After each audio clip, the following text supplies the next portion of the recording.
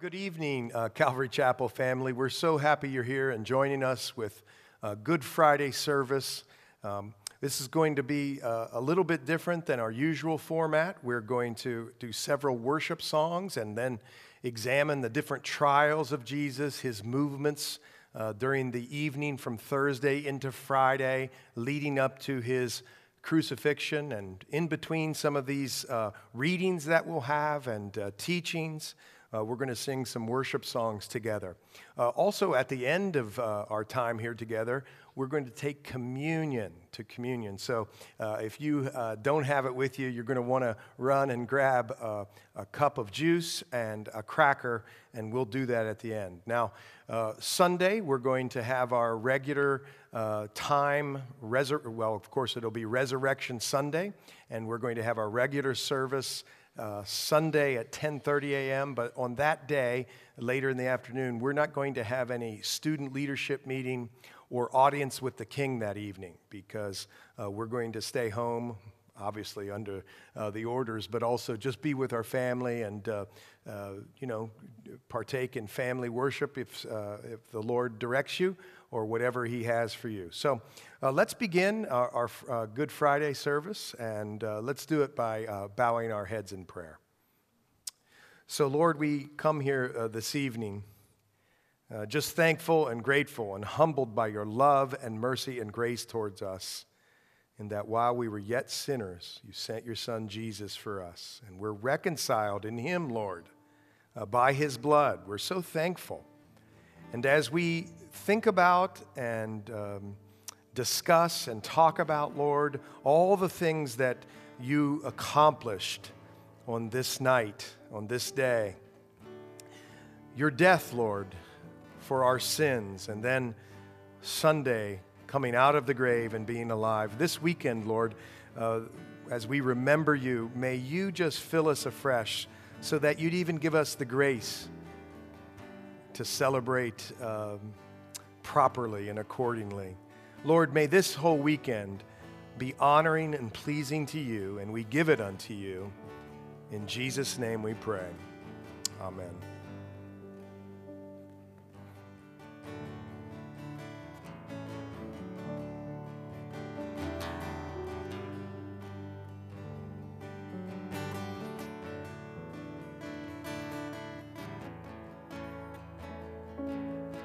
How deep the Father's love for us,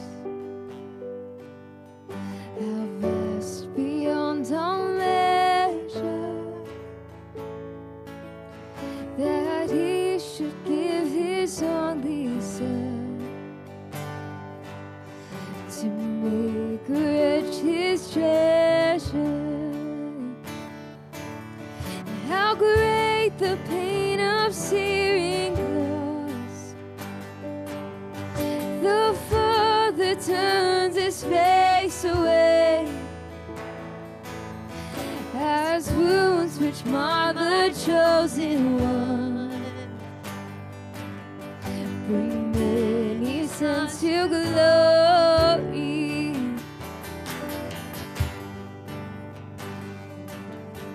Behold the man upon a cross, my sin upon his shoulders. Ashamed, I hear my mocking voice call out among the scoffers. It was my sin that held him there until it was accomplished. His dying breath has brought me life, as I know that it is finished.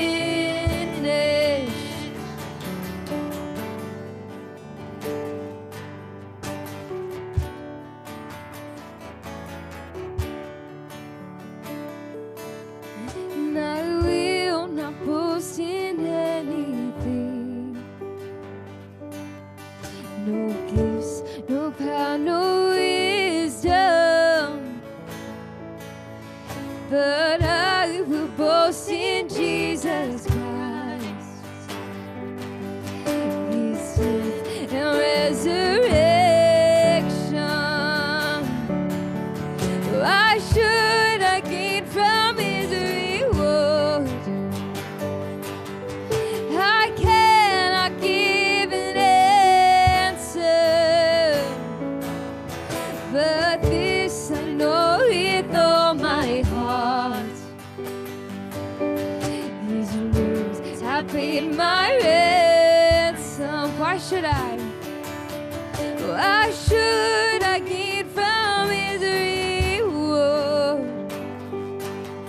I cannot give an answer, but this I know with all my heart. His wounds have paid my ransom.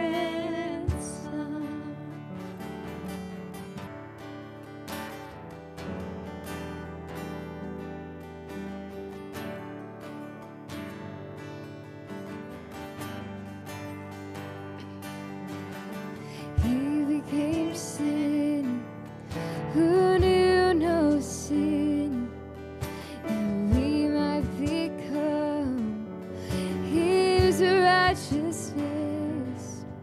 He humbled Himself and carried the cross. Love so amazing,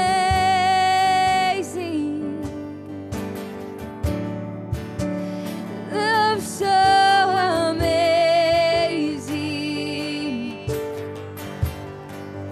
Yes, Jesus Messiah,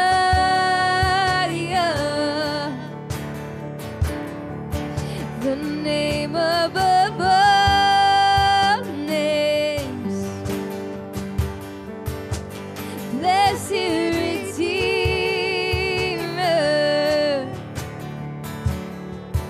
Emmanuel,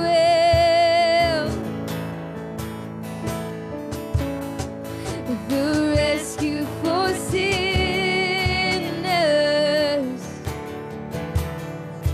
the ransom from heaven.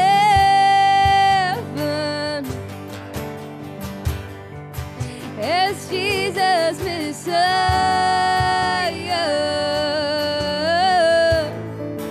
you're the Lord of all.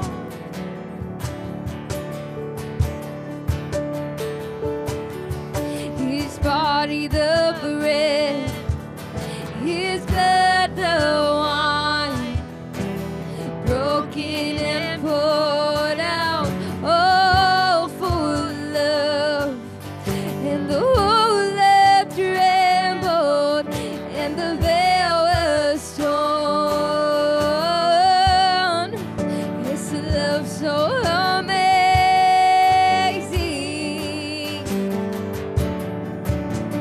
love so amazing.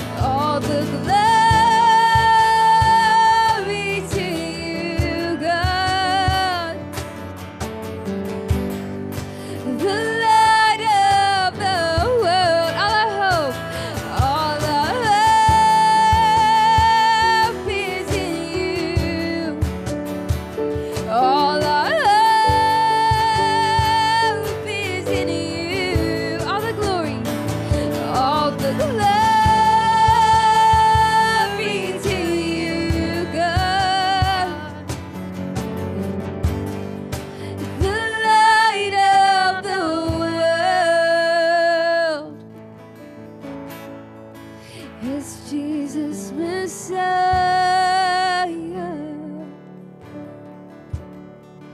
the name above all names, blessed Redeemer,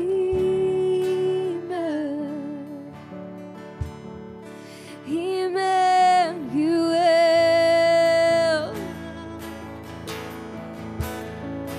the rescue for sinners,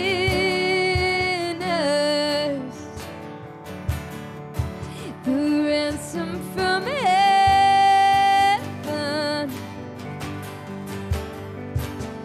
Jesus Messiah, the Lord of all. Jesus Messiah, the Lord of all.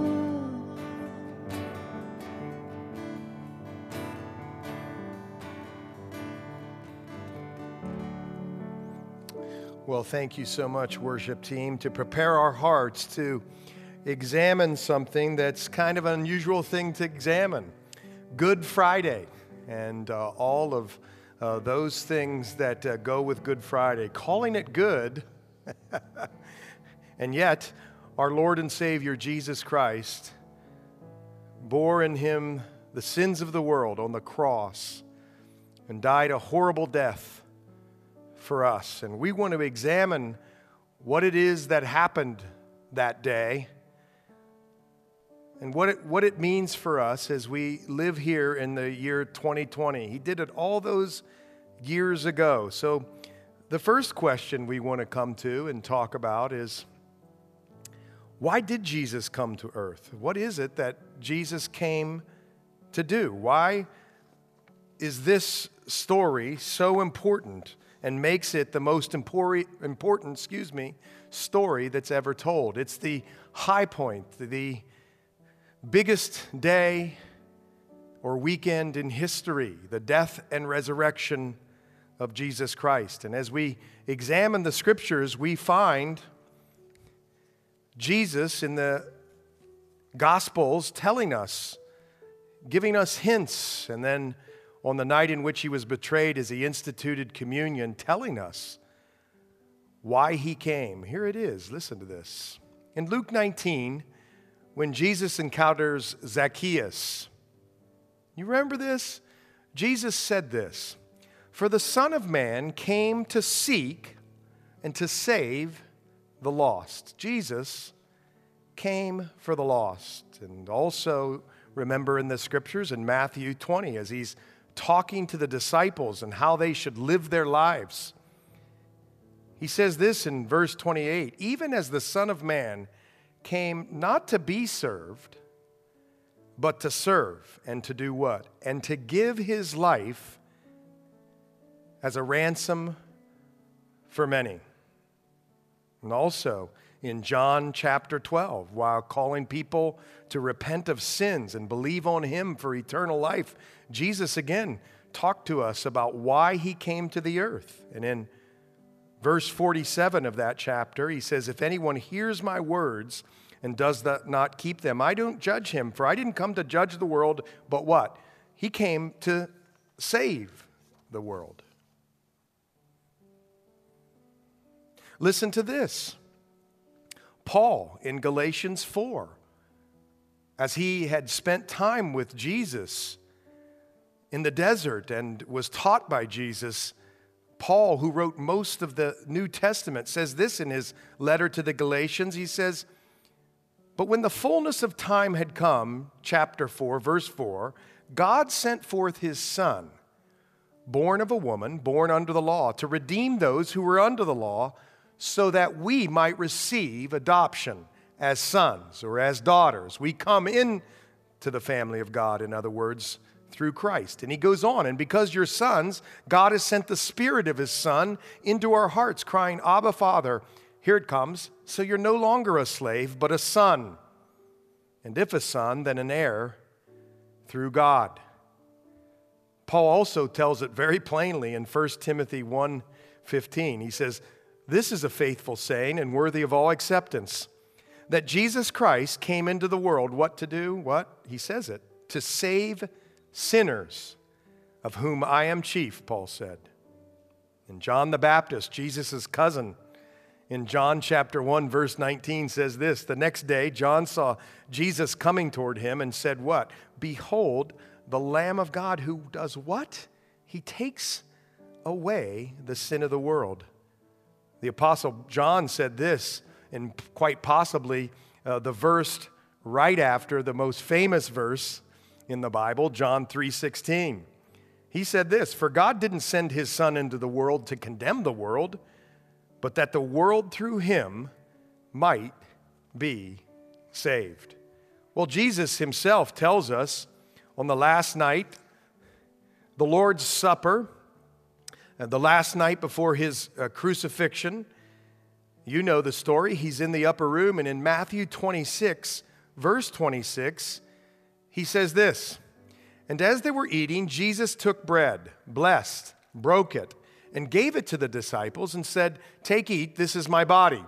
Then he took the cup and gave thanks and gave it to them, saying, 'Drink from it, all of you, for this is my blood of the new covenant, which is shed for many.'" What for? Jesus says it right here, "for the remission of sins." And we know in other places, early in the Bible in Leviticus and also in the book of Hebrews, it says that there's life in the blood, and that in Hebrews it says there's no forgiveness of sins without or there's no remission of sins without the shedding of blood. And Jesus came, he tells us plainly, to forgive our sins. But so that begs the question, and I wonder if we talk about this enough in the American church. Well, we're going to talk about it tonight. And that's this. Sin separates us. There's something cataclysmic that sin has done, and we're just going to look at it here for a minute. Who are we, all of us, as we're born into this world? What are we in the eyes of God? Well, the Bible tells us plainly. In Romans it says, all of us have sinned and fall short of God's glory. In Psalm 143, David wrote this, "No man living is righteous before you," speaking to God. "No man is righteous before you." And then in Psalm 14, how about this? "They have all turned aside. They have become corrupt. There is no one who does good, no, not one." This is another famous verse that almost all of us are going to know in 1 John 1, verse 8. "If we say we have no sin, we deceive ourselves, and the truth is not in us." So what is sin? And why is it important that we examine sin? Well, see, in the American church often we talk about grace and mercy and wealth and prosperity, and yet we back away from what the Bible tells us about ourselves. And that is that we're sinners. So what is sin? Here's a definition: failing to meet or conform to God's moral law in our acts, in our attitudes, and in our nature. 1 John 3:4 calls sin lawlessness, being without law. Romans 3 tells us that there's this law of God for the Jew, and that those who've never heard of the law of God have a law written on their conscience, every other person besides a Jew, a Gentile. And so we all know that there's a standard, God's glorious standard for our lives, and yet we've fallen short of that standard, whether through the law or through conscience. Romans chapter 1 through 3 indicts all of us. We're all guilty before God because we haven't met or conformed to God's moral law perfectly in act, attitude, or nature. Well, the consequences of sin. What are the consequences of sin? Well, it's very harmful, it's painful, it's destructive. How about this one, the first one and the most serious? Sin separates us from God. The Bible says, what do righteousness and wickedness have in common? What fellowship can light have with the darkness in 2 Corinthians 6? Or in Isaiah 59, your iniquities have separated you from God and separated me from God. So we have a problem. What else does sin do? It separates from God, but it also enslaves us, those who are sinners. It makes us people who are slaves to sin. Do you remember this? Jesus said this in Mark chapter 7, verses 21 through 23, just paraphrasing. Out of your hearts come evil thoughts, sexual immorality, theft, murder, adultery, greed, malice, deceit, envy, slander, arrogance, and folly. And all of these come from inside of us and defile us and eventually come out of our mouths. We're enslaved by sin. There's something wrong inside, and we know it. If we're honest with ourselves, we know it. In fact, Jeremiah sums it up perfectly in the 17th chapter. He says, the heart is deceitful above all things and desperately wicked. You know what I grew up believing? I grew up believing we were all basically good. That's what men told me. People told me. Teachers told me. And yet that's not what the Bible teaches. As we examine the claims in the Bible, we see not only is God glorious and awesome and wonderful, but that man is not. They've fallen short of the glory of God. We've fallen short. All of us have fallen short of the glory of God. So it says to us that we need a Savior. And in fact, if you look in Galatians 5, 19 through 21, you can see the deeds of those who have been enslaved with sin, which is all of us prior to coming to know Him. What else does sin do? It alienates us from God, it enslaves us, but it also creates conflict and alienation from others. Why do you think there's so much dysfunction in families or among friends or so-called friends or between people who work together? There's conflict everywhere. And the Bible says that the highest and greatest thing that we can do is love God with all our hearts, soul, mind, and strength, and love our neighbors and ourselves. And yet, there's all this conflict and separation between people. In fact, some of you, maybe even watching right now, have had conflicts in your family, grudges that have been held, maybe for years. So, as I started this, Jesus told us this. He said, "This is my blood of the new covenant, which is shed for many for the remission of sins."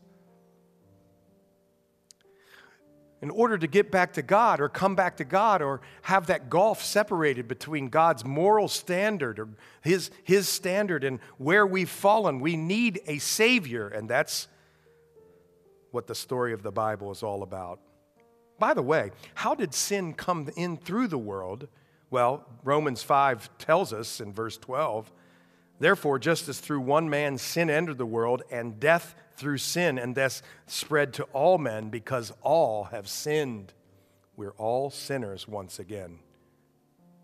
And so tonight, here's what we're going to do. We're going to ask the worship team here to sing another worship song.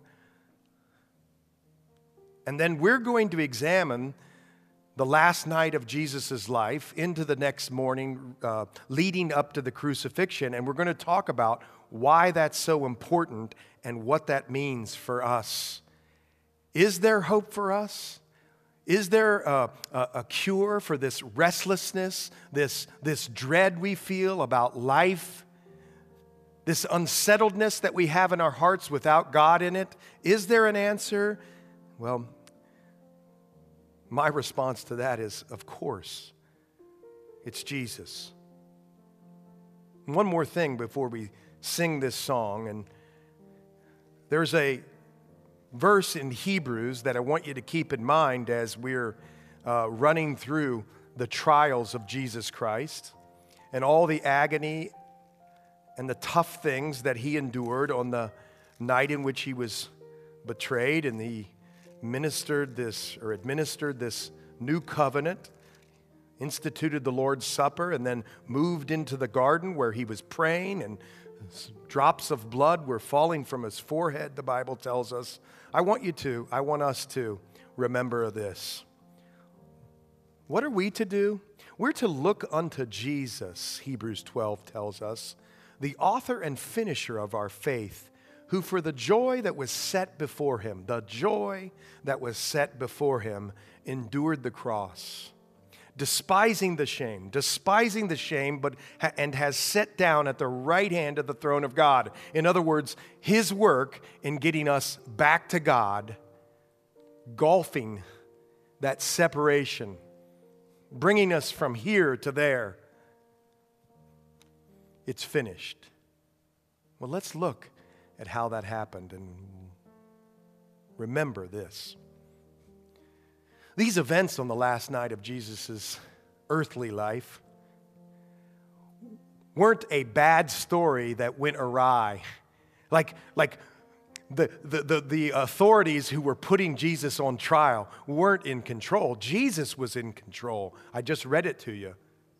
He endured the cross, despising the shame, sat down at the right hand of the throne of God. Jesus had these people on trial, and they didn't even know it.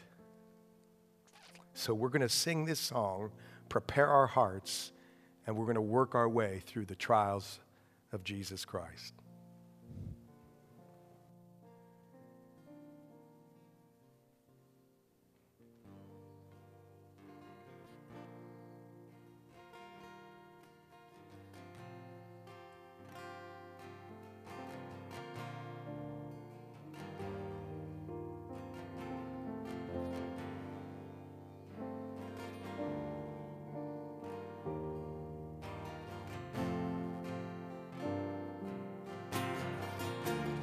Oh Lord, you search me, and you know my way. Even when I fail you, I know you love me. Sing it again, oh Lord.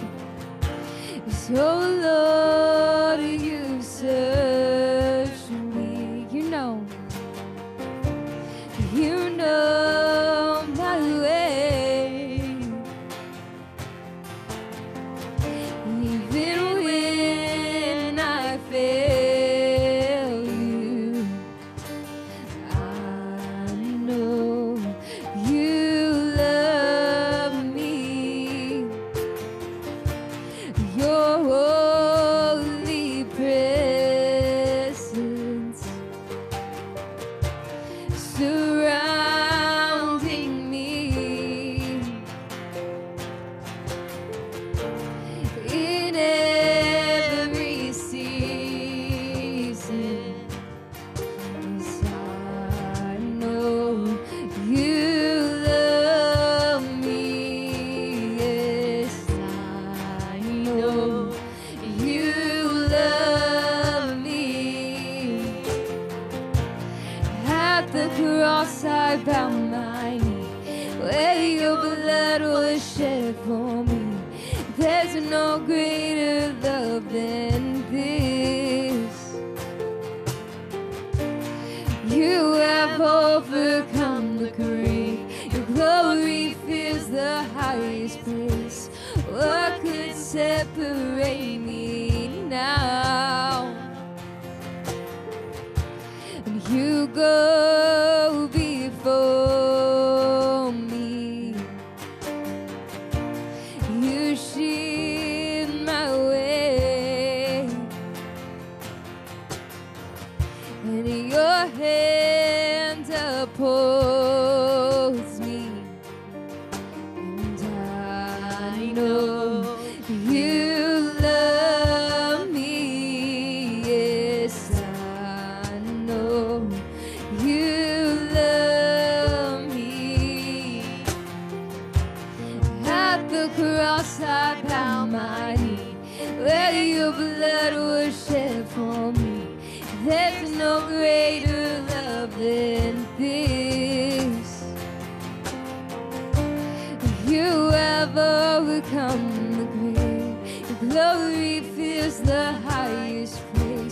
What could separate me now? At the cross,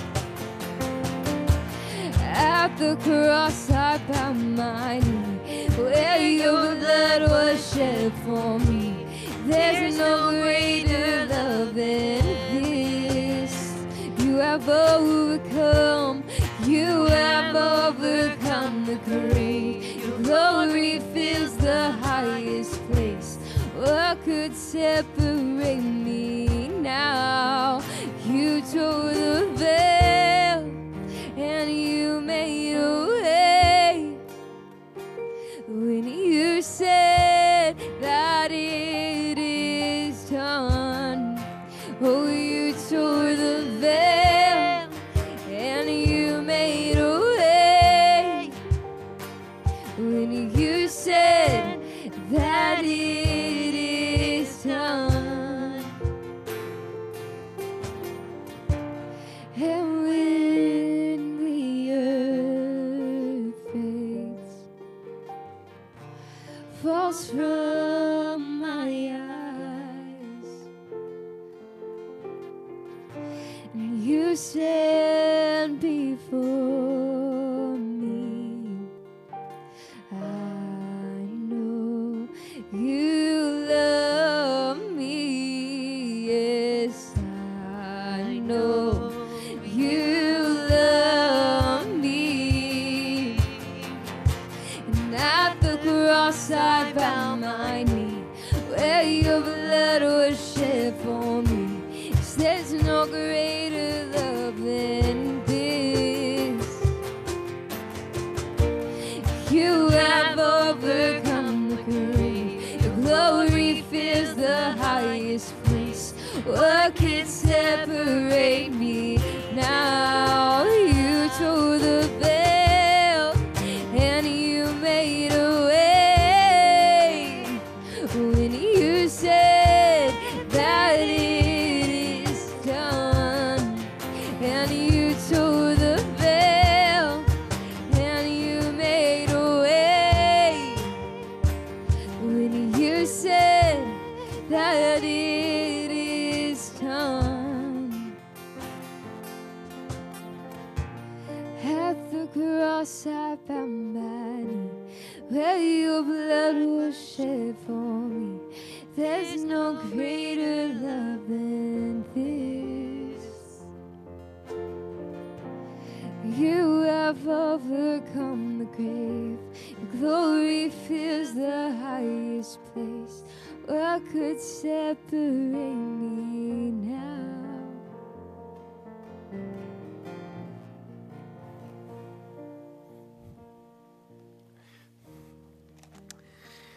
Well, as I told you at the beginning, we are at the end of tonight. We're going to take communion. And I'm reminded of 1 Corinthians 11:26. For as often as you eat this bread, the scriptures say, and drink this cup, you proclaim the Lord's death till he comes. And so we're charged tonight, aren't we, to proclaim the Lord's death. We're to think on it, to live it out, and to understand the implications of it. And so here's what we're going to do. We're going to move through the trials of Jesus, going from Thursday into Friday morning, and we're going to start with the first trial, often overlooked in John 18, verse 12 through 14, and also verse 19 through 23. Now, this happened sometime around 1:30 a.m. to 3 a.m., somewhere in that time frame. And here's what it says, the Word of God, starting in John 18, verse 12. Then the detachment of troops and the captain and the officers of the Jews arrested Jesus and bound him. And they led him away to Annas first, for he was the father-in-law of Caiaphas, who was high priest that year. Now it was Caiaphas who advised the Jews that it was expedient that one man should die for the people. And now skipping down to verse 19, it says this, the high priest then asked Jesus about his disciples and his doctrine, and Jesus answered him, I spoke openly to the world. I always taught in synagogues and in the temple where the Jews always meet, and in secret I have said nothing. Why do you ask me? Ask those who have heard me what I said to them. Indeed, they know what I said." And when he had said these things, one of the officers who stood by struck Jesus with the palm of his hand, saying, "Do you answer the high priest like that?" Jesus answered him, "If I have spoken evil, bear witness of the evil. But if well, why do you strike me?" Then Annas sent him bound to Caiaphas the high priest. Now, who's this Annas? This Annas is, as it mentioned, the father-in-law of the current high priest of the Jews, Caiaphas. But Annas had maintained power. Even though he was out of office, he was very powerful, and he was kind of the one who pulled the strings, so to speak. And so the detachment of troops and the captain, the officers, knew who really was in power, and so they took him to Annas' house first. And here we see what happened and the wise way in which Jesus answered him. And Annas sent him bound to Caiaphas the high priest. Notice, after a long night of no sleep, a long day of no sleep, and he had been in the garden previously where he was arrested. In the garden, he's brought over across the Kidron Valley and up to the area where Annas, the former high priest, was, and he received his initial abuse. That's trial number one. But as alluded to at the end of that verse, there's a second trial that took place. 7 in total. Some say 6, some say 7. I'll tell you the difference here at the end. But the second trial is found in all of the Gospels, but I'm going to read the portion from Mark 14. Starting in verse 53. This is the second trial. This is the one before Caiaphas in his house with others who belong to the Sanhedrin. Here it goes. Verse 53 of Mark 14. "And they led Jesus away to the high priest, and with him were assembled all the chief priests, the elders, and the scribes. But Peter followed him at a distance, right into the courtyard of the high priest, and he sat with the servants and warmed himself at the fire. Now the chief priests and all the council sought testimony against Jesus to put him to death, but found none." Verse 56. "For many," catch this now, "bore false witnesses against him," or witness against him, "but their testimonies did not agree." Now we know from the Old Testament that when there is these sorts of major breaches of the law for which people are being charged, there has to be the testimony of 2 or more witnesses. And here, notice, Jesus was innocent. Many bore false witness. They couldn't even contrive a story against him. And there's many false and illegal things that they did according to their law. For instance, trying Jesus at night, as we see. That was not allowed for such an offense as this, or for such an indictment as this. How about this as you continue on in verse 57? "Then some rose up and bore false witness against him, saying,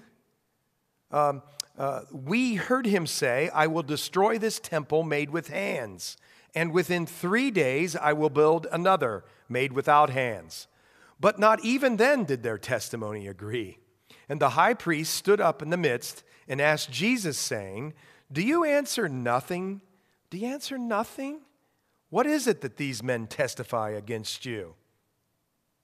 Remember, a sheep before its shearers in Isaiah 53, 800 or so years prior to the time of Christ, written 800 years or so prior to the time of Christ, indicates a sheep before its shearers is silent or answers nothing. And here he answered nothing. Was it these men testify against you? Or what is it these men testify against you? Verse 61, "But he kept silent and answered nothing. And again, the high priest asked him, saying to him, 'Are you the Christ, the Son of the Blessed?'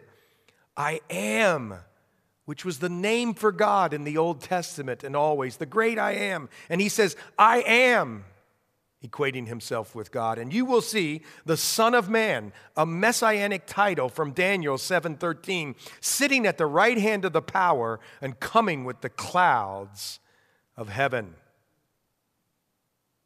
Before, he had avoided some of these questions, but now he's laid these answers out there for full display for all of them to know. Jesus is in control.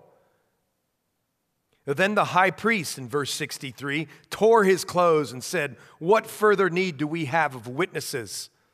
You have heard the blasphemy. What do you think?" And they condemned him. They all condemned him to be deserving of death. Then some began to spit on him. Can you imagine the treachery and the torture and the shame of being spit on? And then they blindfolded him and they beat him and they said to him, "Prophesy." And the officers struck him with the palms of their hands. And this happened probably sometime between 3 a.m. and 5 a.m. And he's been humiliated here and blindfolded. And he answers only what he wants to answer. He answers only what's prudent and what glorifies the Father as he's blindfolded and beaten and made fun of. That's trial number 2. And now we come to the third trial. This happened sometime 5 a.m. to 6 a.m.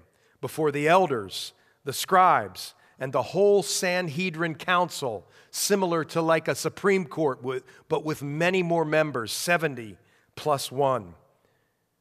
There's this trial is found in 3 of the Gospels. I'm going to read to you from the Luke account found in chapter 22, verses 66 through 71. Again, sometime around 5 to 6 a.m.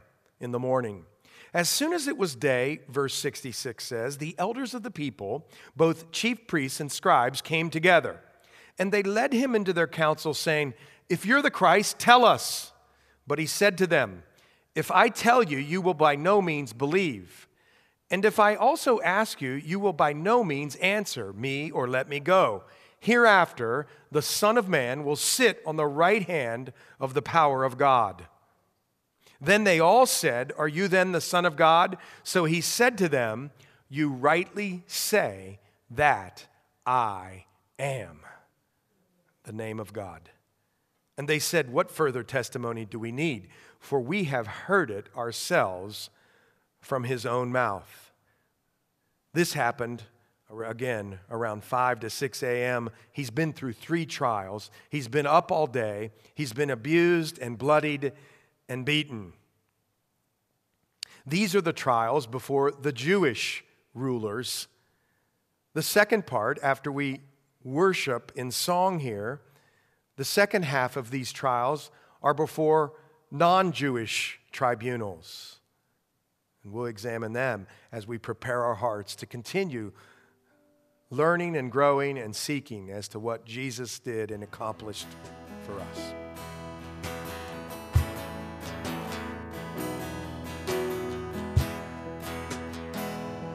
Above all powers, above all kings, above all nature and all created things, above all wisdom and all the ways of men, you were here before the world began. Above all kingdoms, above all thrones, above all wonders the world has ever known, above all wealth and treasures of the earth, no, there's no way to measure what you're worth. Crucified and lay behind the stone, you lived to die, rejected and alone, like a rose trampled on the ground. You took the fall and thought of me above all, above all powers, above all kings, above all nature and all created things, above all wisdom and all the ways of men. You were here before the world began.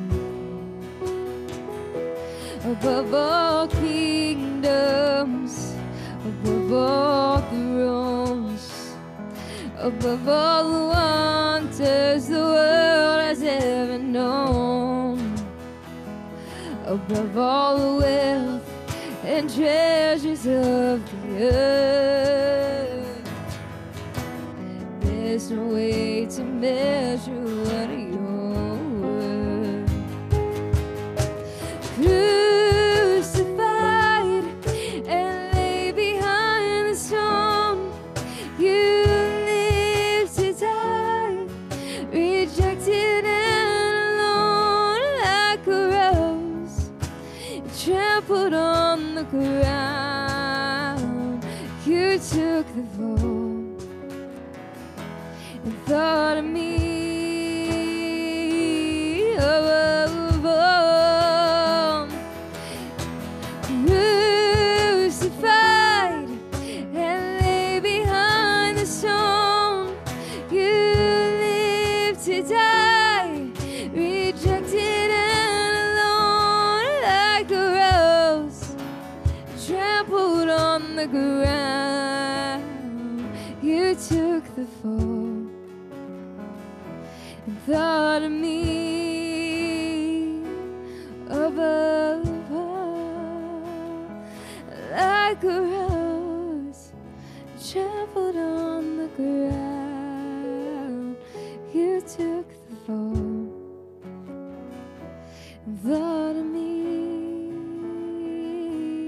above all.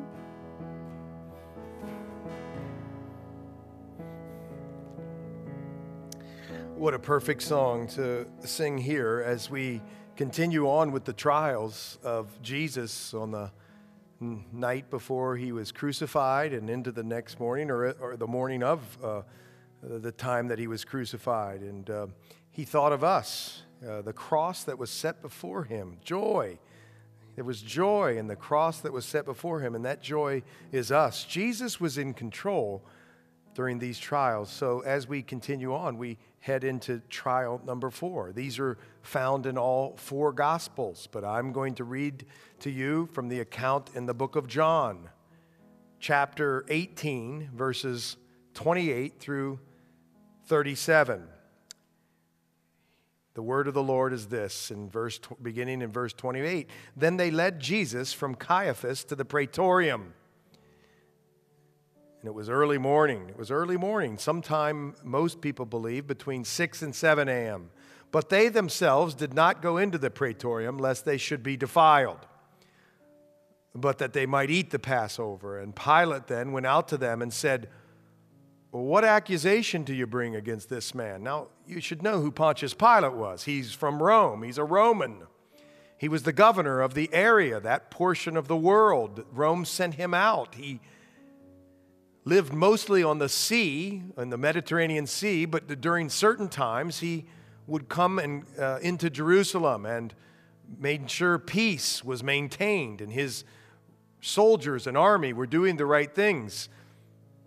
Without going into too much detail, Pilate had had 2 strikes against him concerning the Jewish people and Rome, and he was on shaky ice, not solid ground. So he goes out to them and says, hey, what accusations do you bring against this man? And they answered and said to him, if he were not an evildoer, we would not have delivered him up to you. An evildoer, get it? Verse 31. Then Pilate said to them, you take him and judge him according to your law. And therefore the Jews said to him, it's not lawful for us to put anyone to death. Why? Because the Romans were over or dominating this portion of the world, and they had stripped that right from the Jews, and they were the ones who were to administer death sentences now.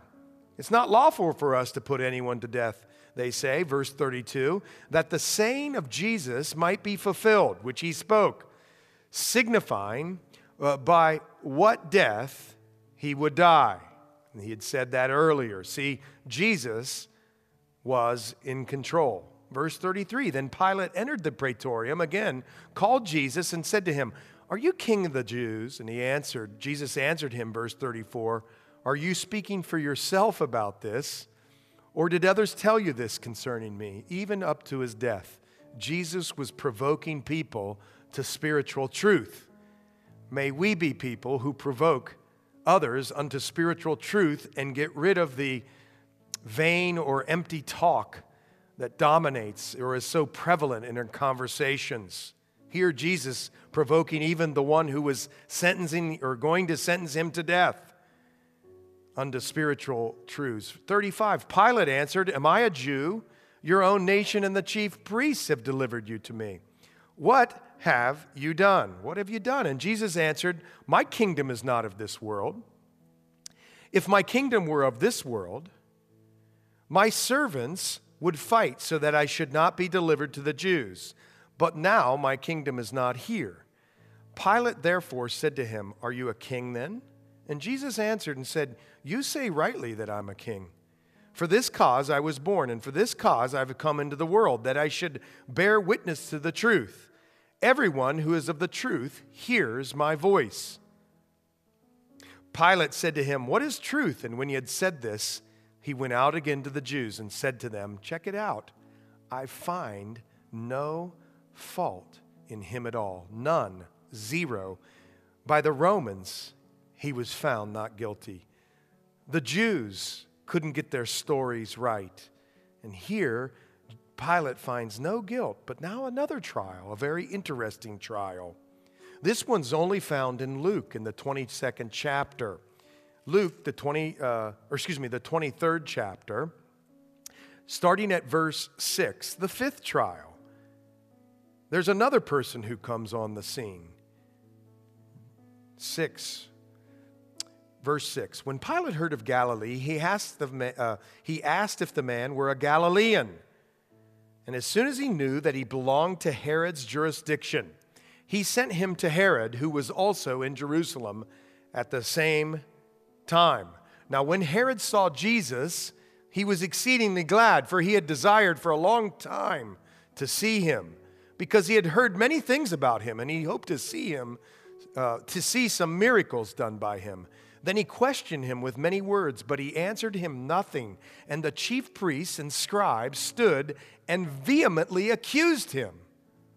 Then Herod, with his men of war, treated him with contempt and mocked him, arrayed him in a gorgeous robe, and sent him back to Pilate. That very day, Pilate and Herod became friends with each other, for previously they'd been at enmity with each other. What's this all about? Well, there were these puppet rulers of the areas of Israel. They were divided into fourths.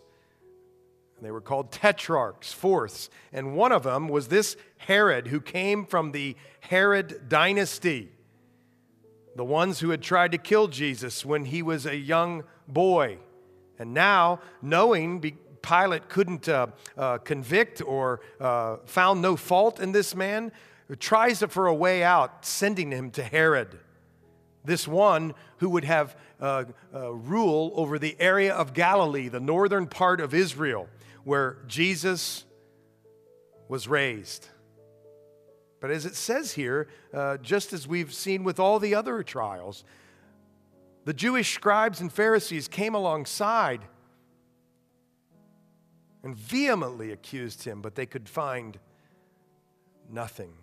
This took place around 7 a.m., and now we move on to the sixth trial. Again, in all four versions of the gospel, we're going to read from the Matthew portion. You find it in the 27th chapter, verses 15 through 23. Follow along with me. Matthew 27, verses 15 through 23. Now, at the feast, the governor was accustomed to releasing to the multitude one prisoner whom they wished. And at that time they had a notorious prisoner called Barabbas. Therefore, when they had gathered together, Pilate said to them, "Whom do you want me to release to you, Barabbas, a notorious criminal, or Jesus, who is called Christ?" For he knew that they had handed him over because of envy. And while he was sitting on the judgment seat, his wife, speaking of Pilate, sent to him, saying, "Have nothing to do with that just man. Just man. For I have suffered many things today in a dream because of him." But the chief priests and elders persuaded the multitudes that they should ask for Barabbas and destroy Jesus.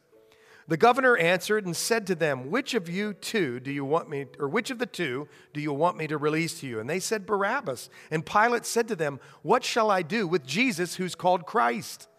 And they all said to him, "Let him be crucified," which is very interesting.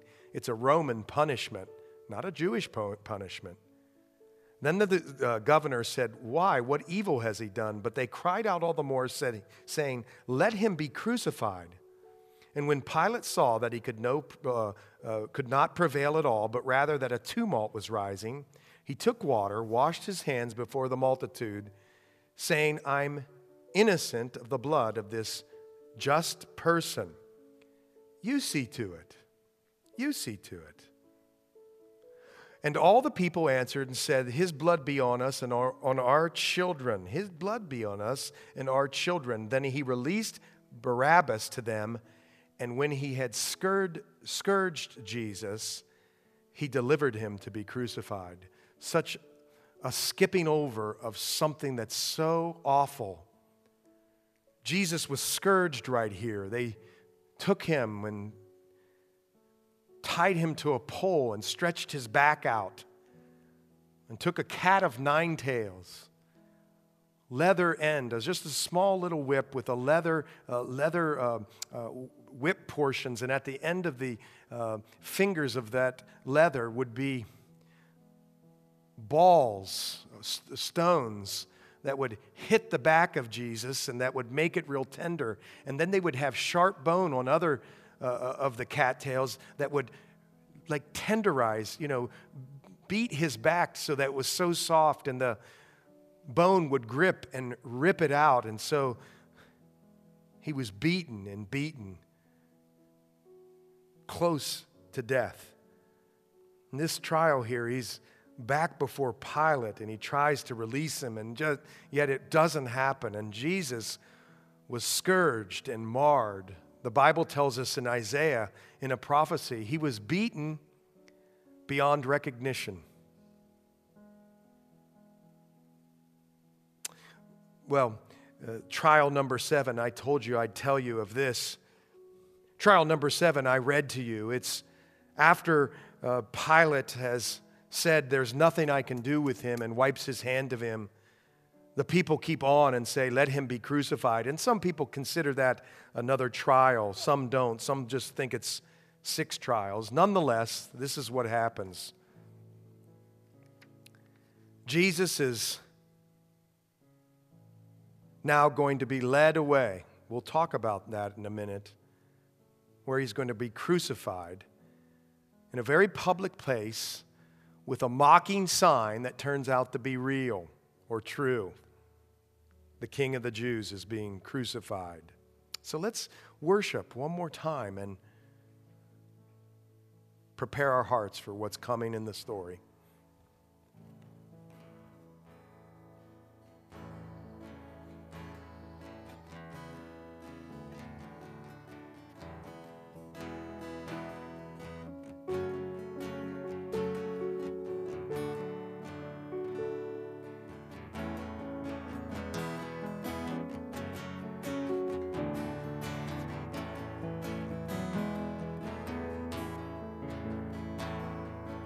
Wonderful, merciful Savior, precious Redeemer and friend.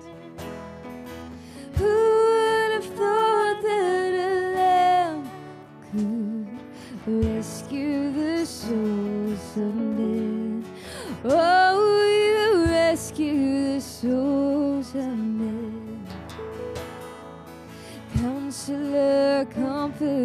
a keeper.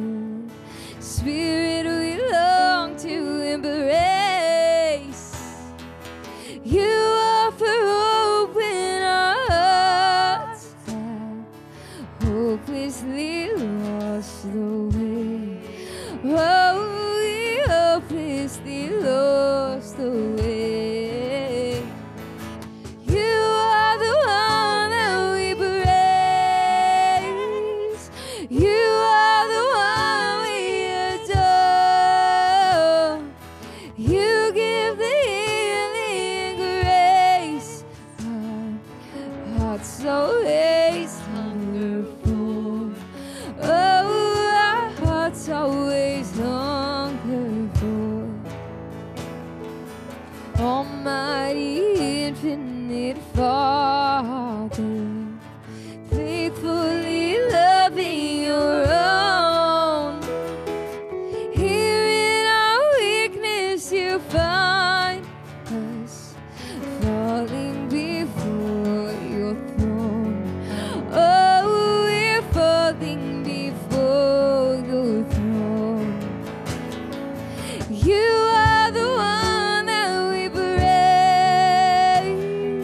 You are the one we adore. You give the healing grace. Our hearts always hunger for. Oh, our hearts always hunger for. You are the one that we praise. You are the one we adore. You give the healing grace. Our hearts always hunger for. Oh, our hearts always hunger for. Sing verse 1 one more time. Wonderful, merciful Savior, precious Redeemer and friend. Who would have thought that a lamb could rescue the souls of men? Oh, you rescue the souls of men.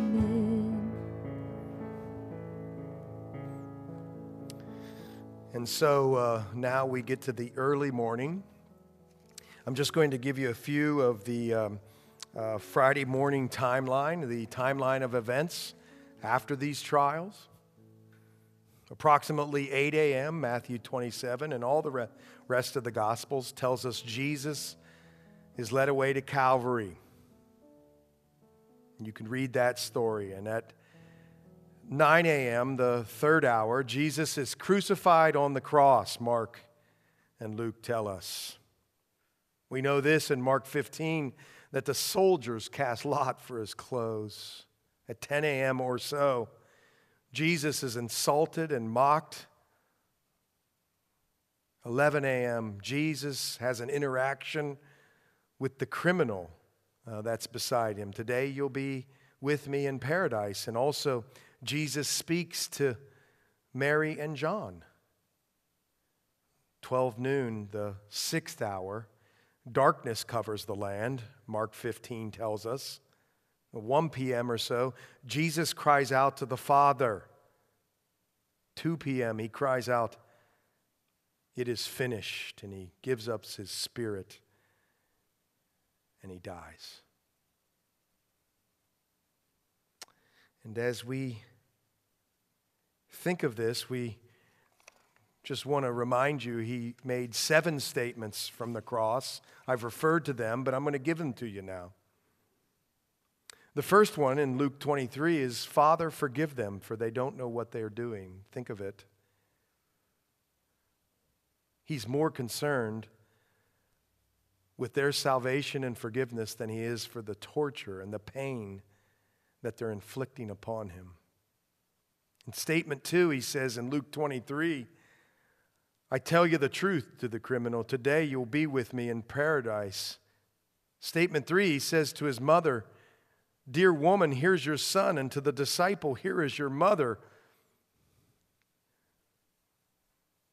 When people come into the family of God, they have a real family by the blood of Christ. And just even if you're out there and you've had a rough family or a tough family, praise God if you've had a good family, a representative family of all that God should be to us. But if you've had a tough family, know this: there's a Father who loves you, and He welcomes you into His family by the blood of His Son. In statement 4, He says, Matthew 27, my God, why hast thou forsaken me?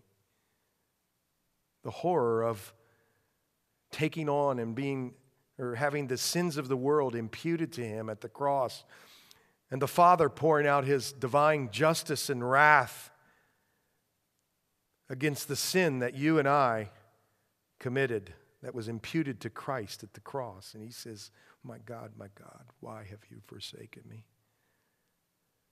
Worse torture, being out of fellowship with the Father, than even the physical torture. And in statement 5, He says, I thirst, in John 19, of course, fully God and fully man. Statement 6, He says, Father, into your hands I commit my spirit, Luke 23. And then He says, it is finished, as the last statement in John 19, tetelestai. That great phrase that the masterpiece was over, whether it was a piece of art or literature or music. Here, Jesus conducted or completed the transaction that was sheer and utter spiritual perfection on our behalf. And having given you all these statements, I'm going to go back to statement number 4. My God, why have you forsaken me? And what a rabbi would do, a teacher, instead of having chapter and verse like we do of the Scriptures, he would say the first bit of a Scripture so that his students can go and refer to the piece of Scripture that he wants to teach from. And here, in statement number 4, Jesus said, my God, why have you forsaken me? It's a direct reference there to Psalm 22, written by David 1,000 years prior to the time that Jesus lived. A time when David thought he was forsaken by the Lord. Interesting, the Lord was never closer to David. At that time that David thought he was forsaken by the Lord, the Holy Spirit was using David to pen the words that his Lord and Savior, Jesus Christ, or our Lord and Savior, Jesus Christ, would say on the cross. My God, why have you forsaken me? And so we see here these 7 statements of Jesus from the cross. They're all important. In this season, as you're traveling through the Scriptures, I would commend you to meditate on these and think on these. They're beautiful and sermons in themselves. And so we're going to worship again. And when we come back, we're going to talk about what His death means for us.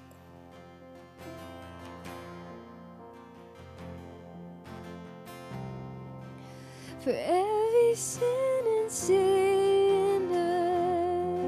curse, for every sentence we deserve,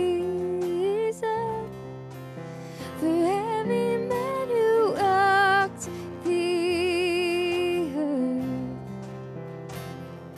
He left, knowing all the things I've done, knowing still you suffered once, the great exchange you took my place for love.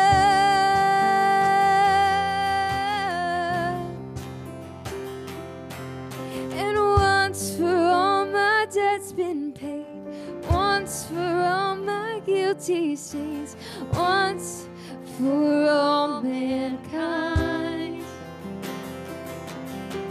once for all my debts been paid, once for all my guilty sins, once for all mankind.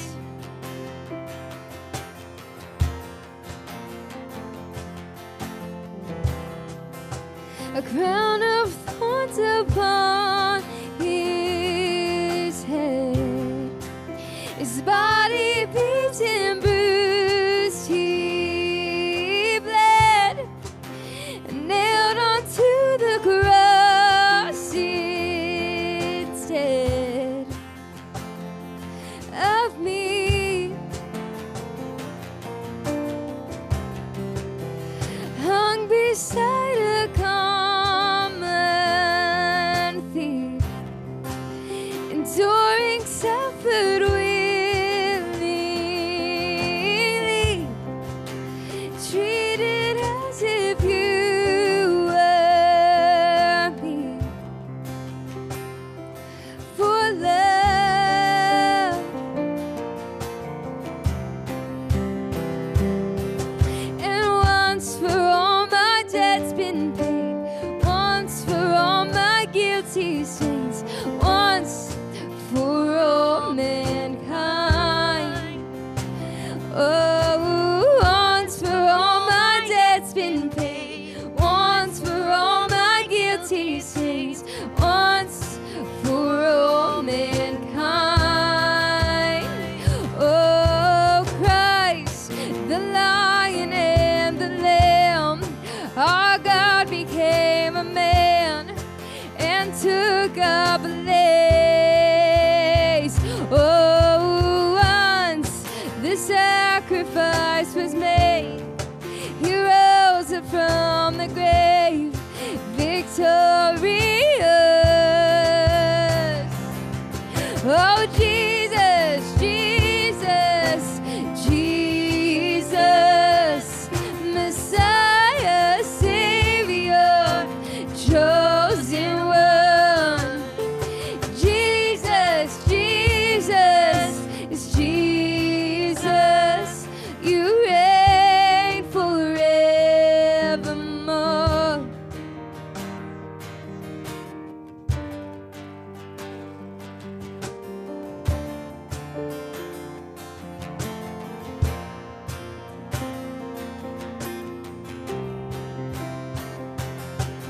And once for all my debts been paid, once for all my guilty sins, once for all mankind, once for all.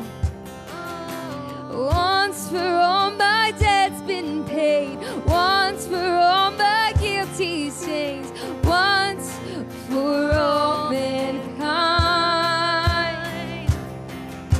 Christ, the Lion and the Lamb, our God became a man and took our place. Oh, once the sacrifice was made, he rose up from the grave victorious.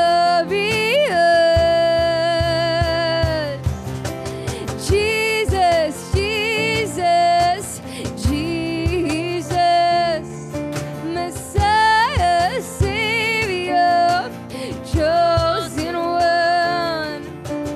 Jesus, Jesus, is Jesus, you reign forevermore.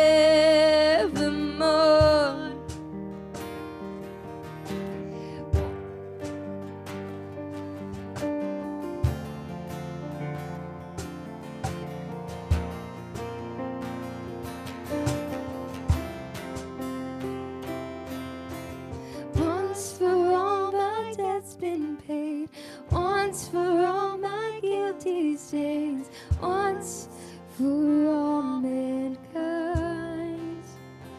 Oh, once for all my debts been paid, once for all my guilty sins, once for all mankind.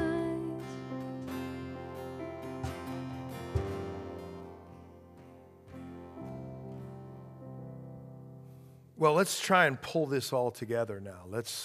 What does this matter? What does it mean? We talked about the fact that we're all sinners. We're all sinners, and there's none righteous. There's no, not one. The heart is deceitful above all else and desperately wicked. And yet, Now we come to this Good Friday. What's this pastor talking about? What are these people talking about? Why are we reading of these different trials? And what does it mean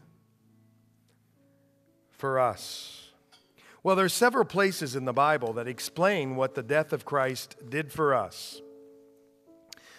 Most specifically, I would take you to the 5th chapter of the book of Romans. If you have time and you have your Bible in front of you, I'd encourage you to see it with your own eyes, that you would turn there and read this with me. Romans chapter 5. Romans chapter 5 says this, starting in verse 6.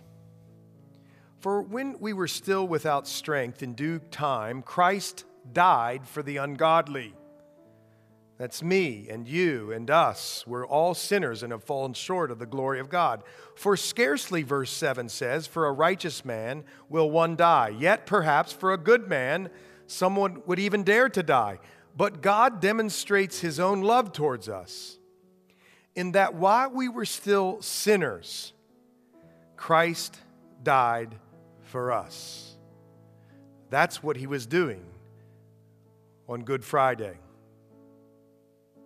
I read it to you on the Thursday night before, on the night before, as he's instituting the Lord's Supper, he's saying, I'm pouring out my blood. I'm signing my name in a new covenant in blood for the remission of sins. He died for us, Romans 5:8 tells us, while we were yet sinners. But then going on in verse 9, much more than having now been justified by his blood.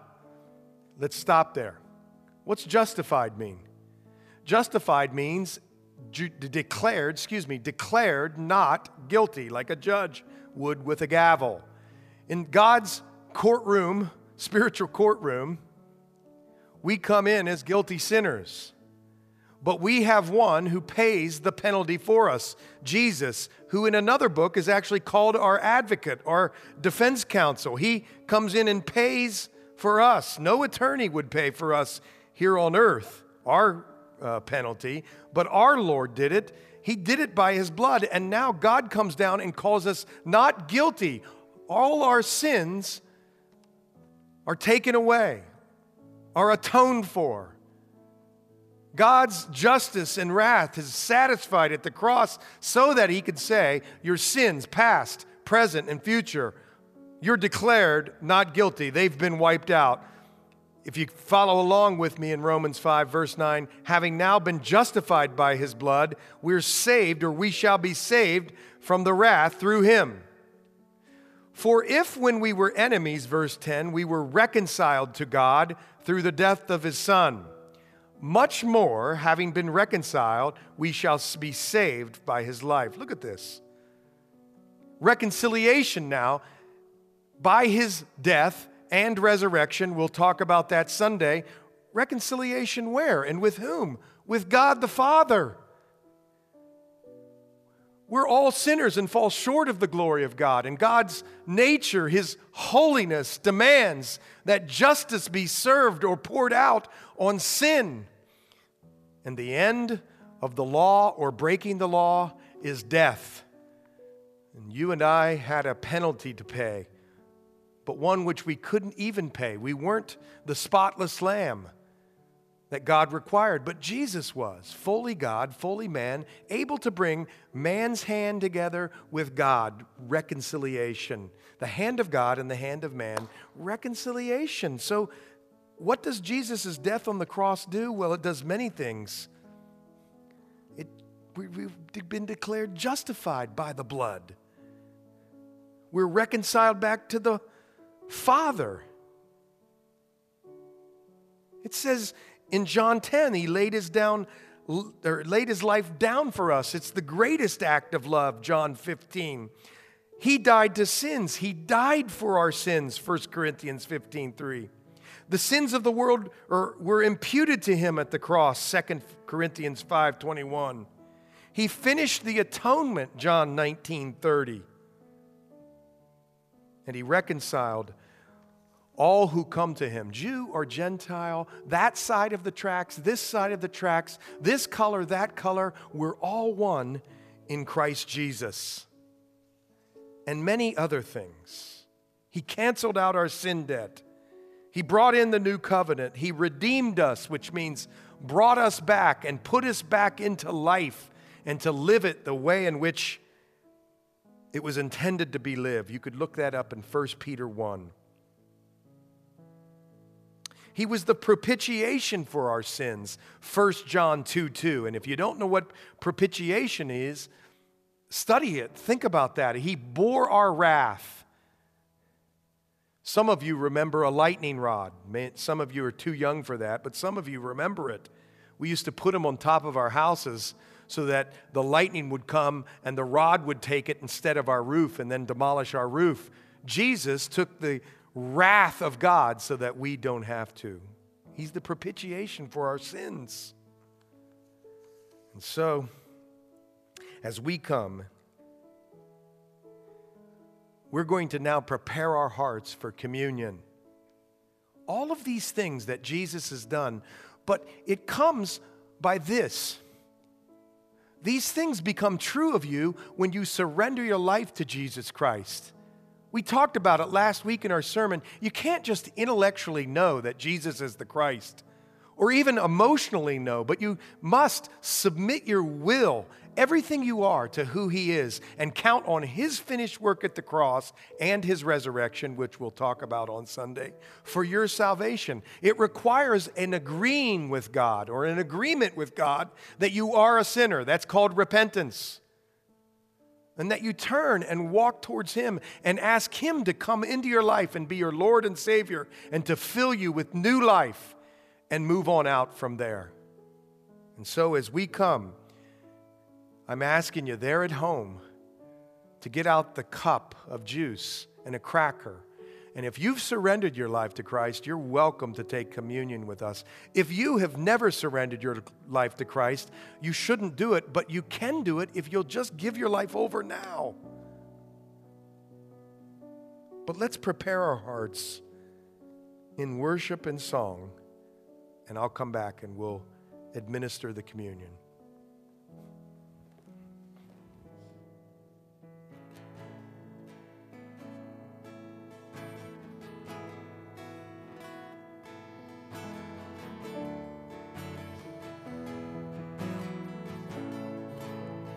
Jesus, you are mercy. Jesus, you are justice. Jesus, you are worthy. Yes, that is what you are. You died alone to save me. You rose so you could raise me. You did this all to make me a chosen child. Jesus. Jesus, you are mercy. Jesus, you are justice. Jesus, you are worthy. Yes, that is what you are. You died alone to save me. You rose so you could raise me. You did this all to make me a chosen child of God.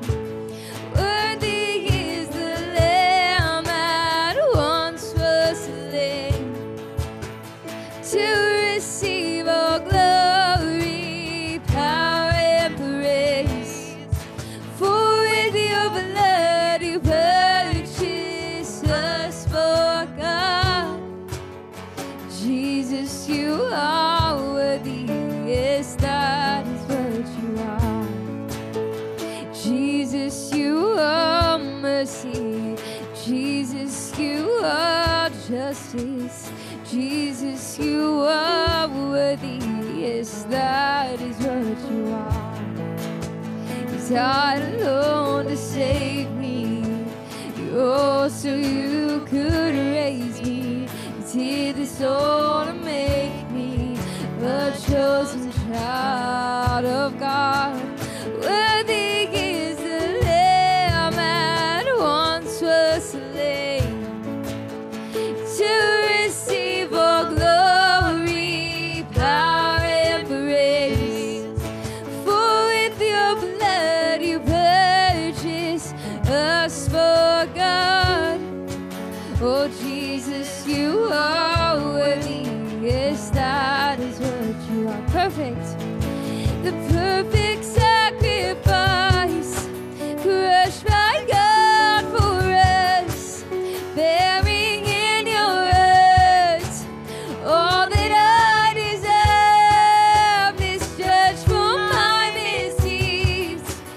suffered silently.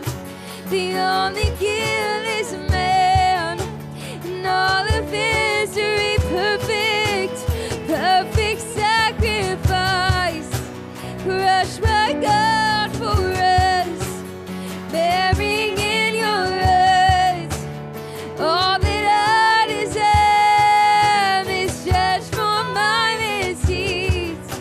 You suffered silently, the only guiltless man in all of history. How worthy is the Lamb that once was slain to receive all glory and power and praise. For with your blood you purchased us for God. Oh Jesus, you are worthy. Yes, that is what you are, Jesus. Jesus, you are worthy. Yes, that is what you are. Oh Jesus, you are worthy. Yes, that is what you are. And now, as we've been preparing our hearts to take communion here, we're reminded of what the scriptures tell us in 1 Corinthians chapter 11, verse 23. For I received from the Lord that which I also delivered to you, that the Lord Jesus, on the same night in which he was betrayed, took bread, and when he had given thanks, he broke it. Many of you here may be tired of me marveling at this scripture, and yet on the night in which he was betrayed, the night before his death, as he instituted this, I want you to never forget that he took the bread, and look what he did. Don't skip by it. Don't skip by it. It'll tell you something about who you are. He broke the bread, and he gave thanks. It's almost too hard to believe. But it's our Lord. And he had this joy set before him as he went to the cross. He's giving thanks because the Father had sent him on this mission to forgive sins by the shedding of his blood. And as he instituted this supper, he gave thanks and he broke it and he said, "Take, eat. This is my body which is broken for you. Do this in remembrance of me." And go ahead and take of the cracker.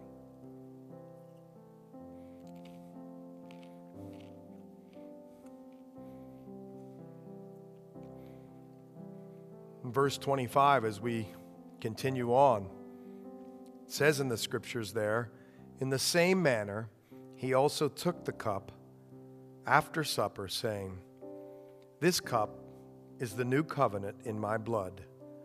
Do this as often as you drink it in remembrance of me." Go ahead and take of the juice.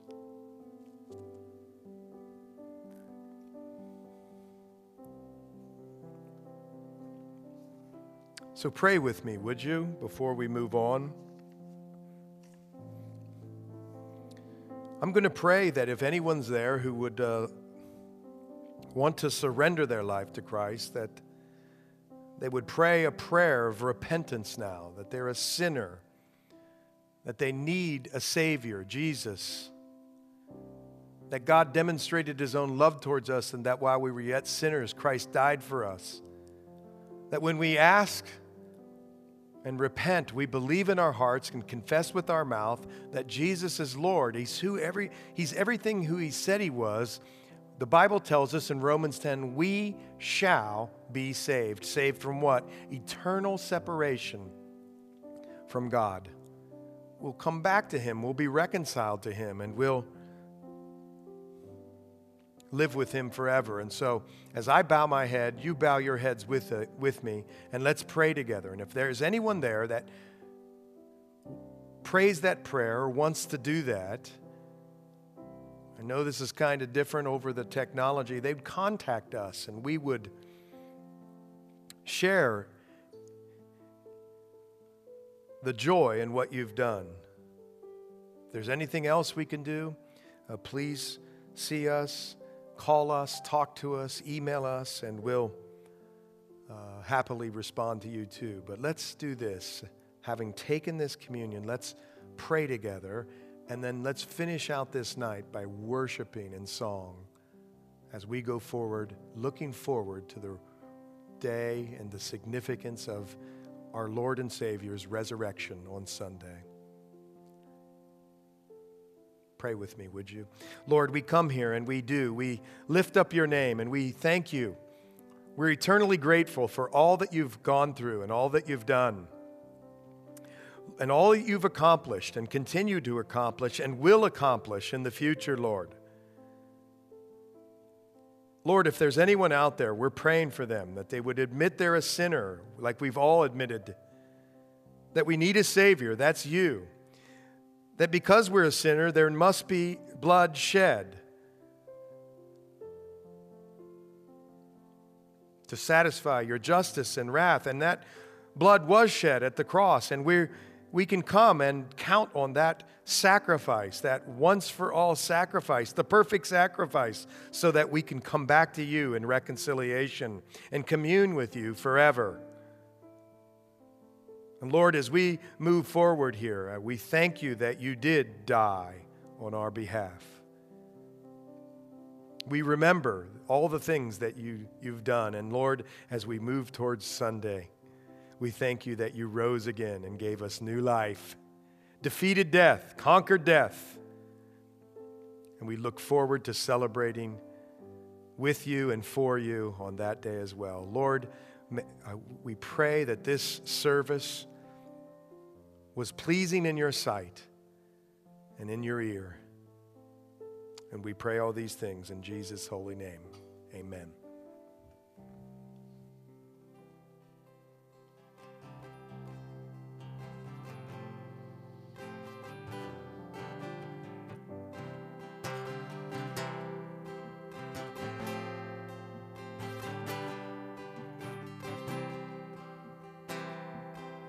In the darkness we were waiting, without hope, without light, till from heaven you came running, as there was mercy in your eyes, to fulfill the law and prophets. To a virgin came the word, from a throne of endless glory, to a cradle in the dirt. Yes, praise the Father, praise the Son, praise the Spirit, three in one. God of glory, majesty, praise forever to the King of Kings.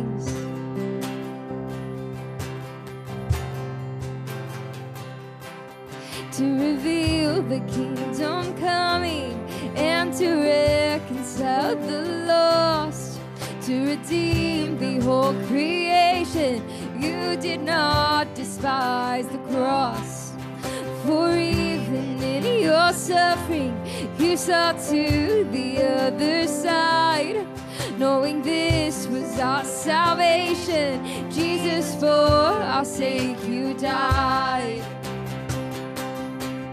And praise the Father, praise the Son, yes, praise the Spirit, three in one. Oh God of glory, majesty, praise forever to the King of Kings.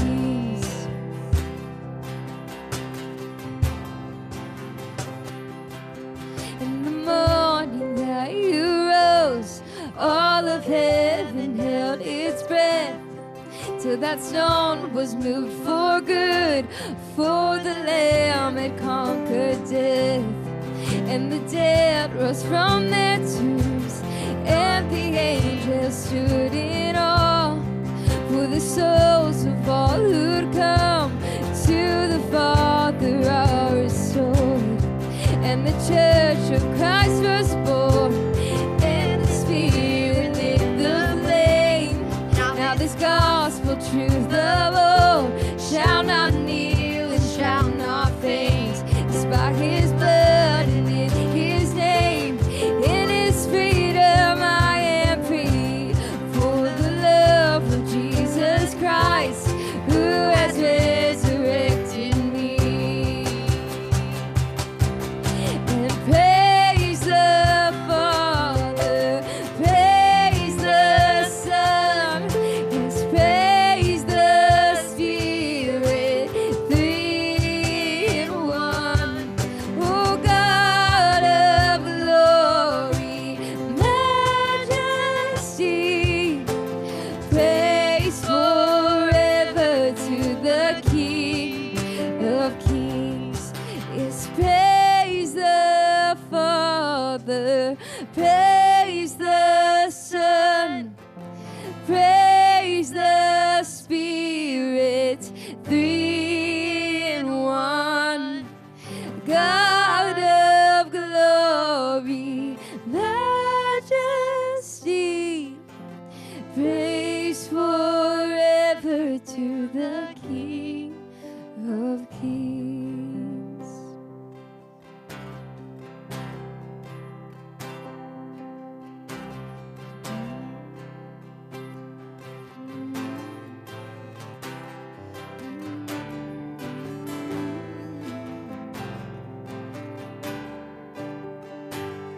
What love could remember, no wrongs we have done.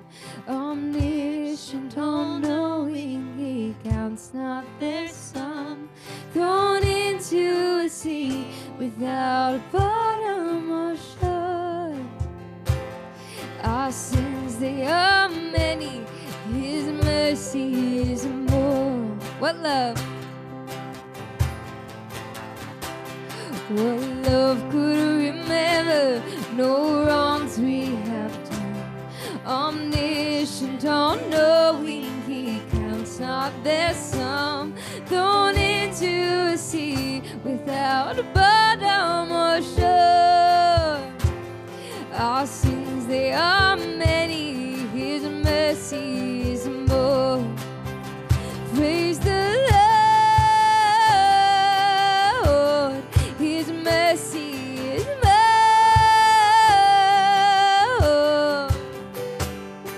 Stronger than darkness, new every morn.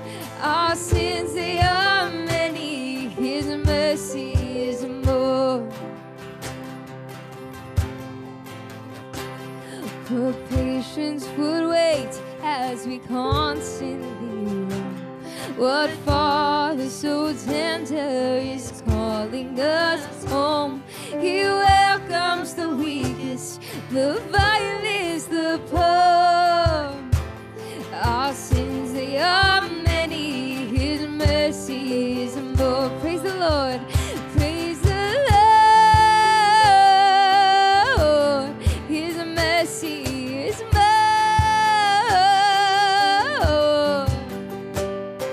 Stronger than darkness, new every morn. Our sins, they are many, His mercy is more.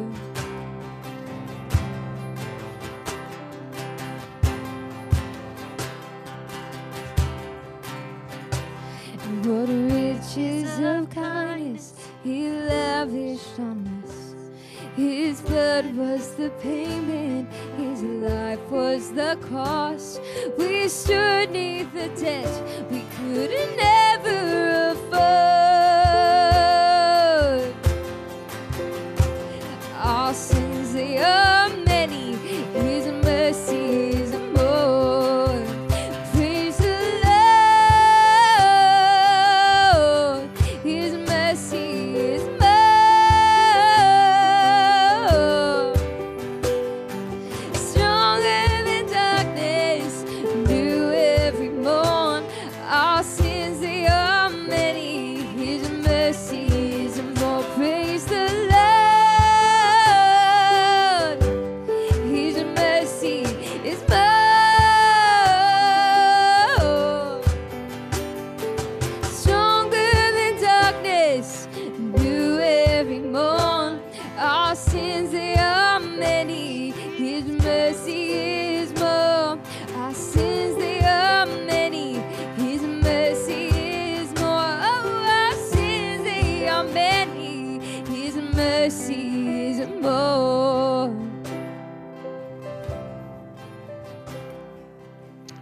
Well, God bless you guys, and we're looking forward to Sunday, should the Lord tarry, and worshiping with you.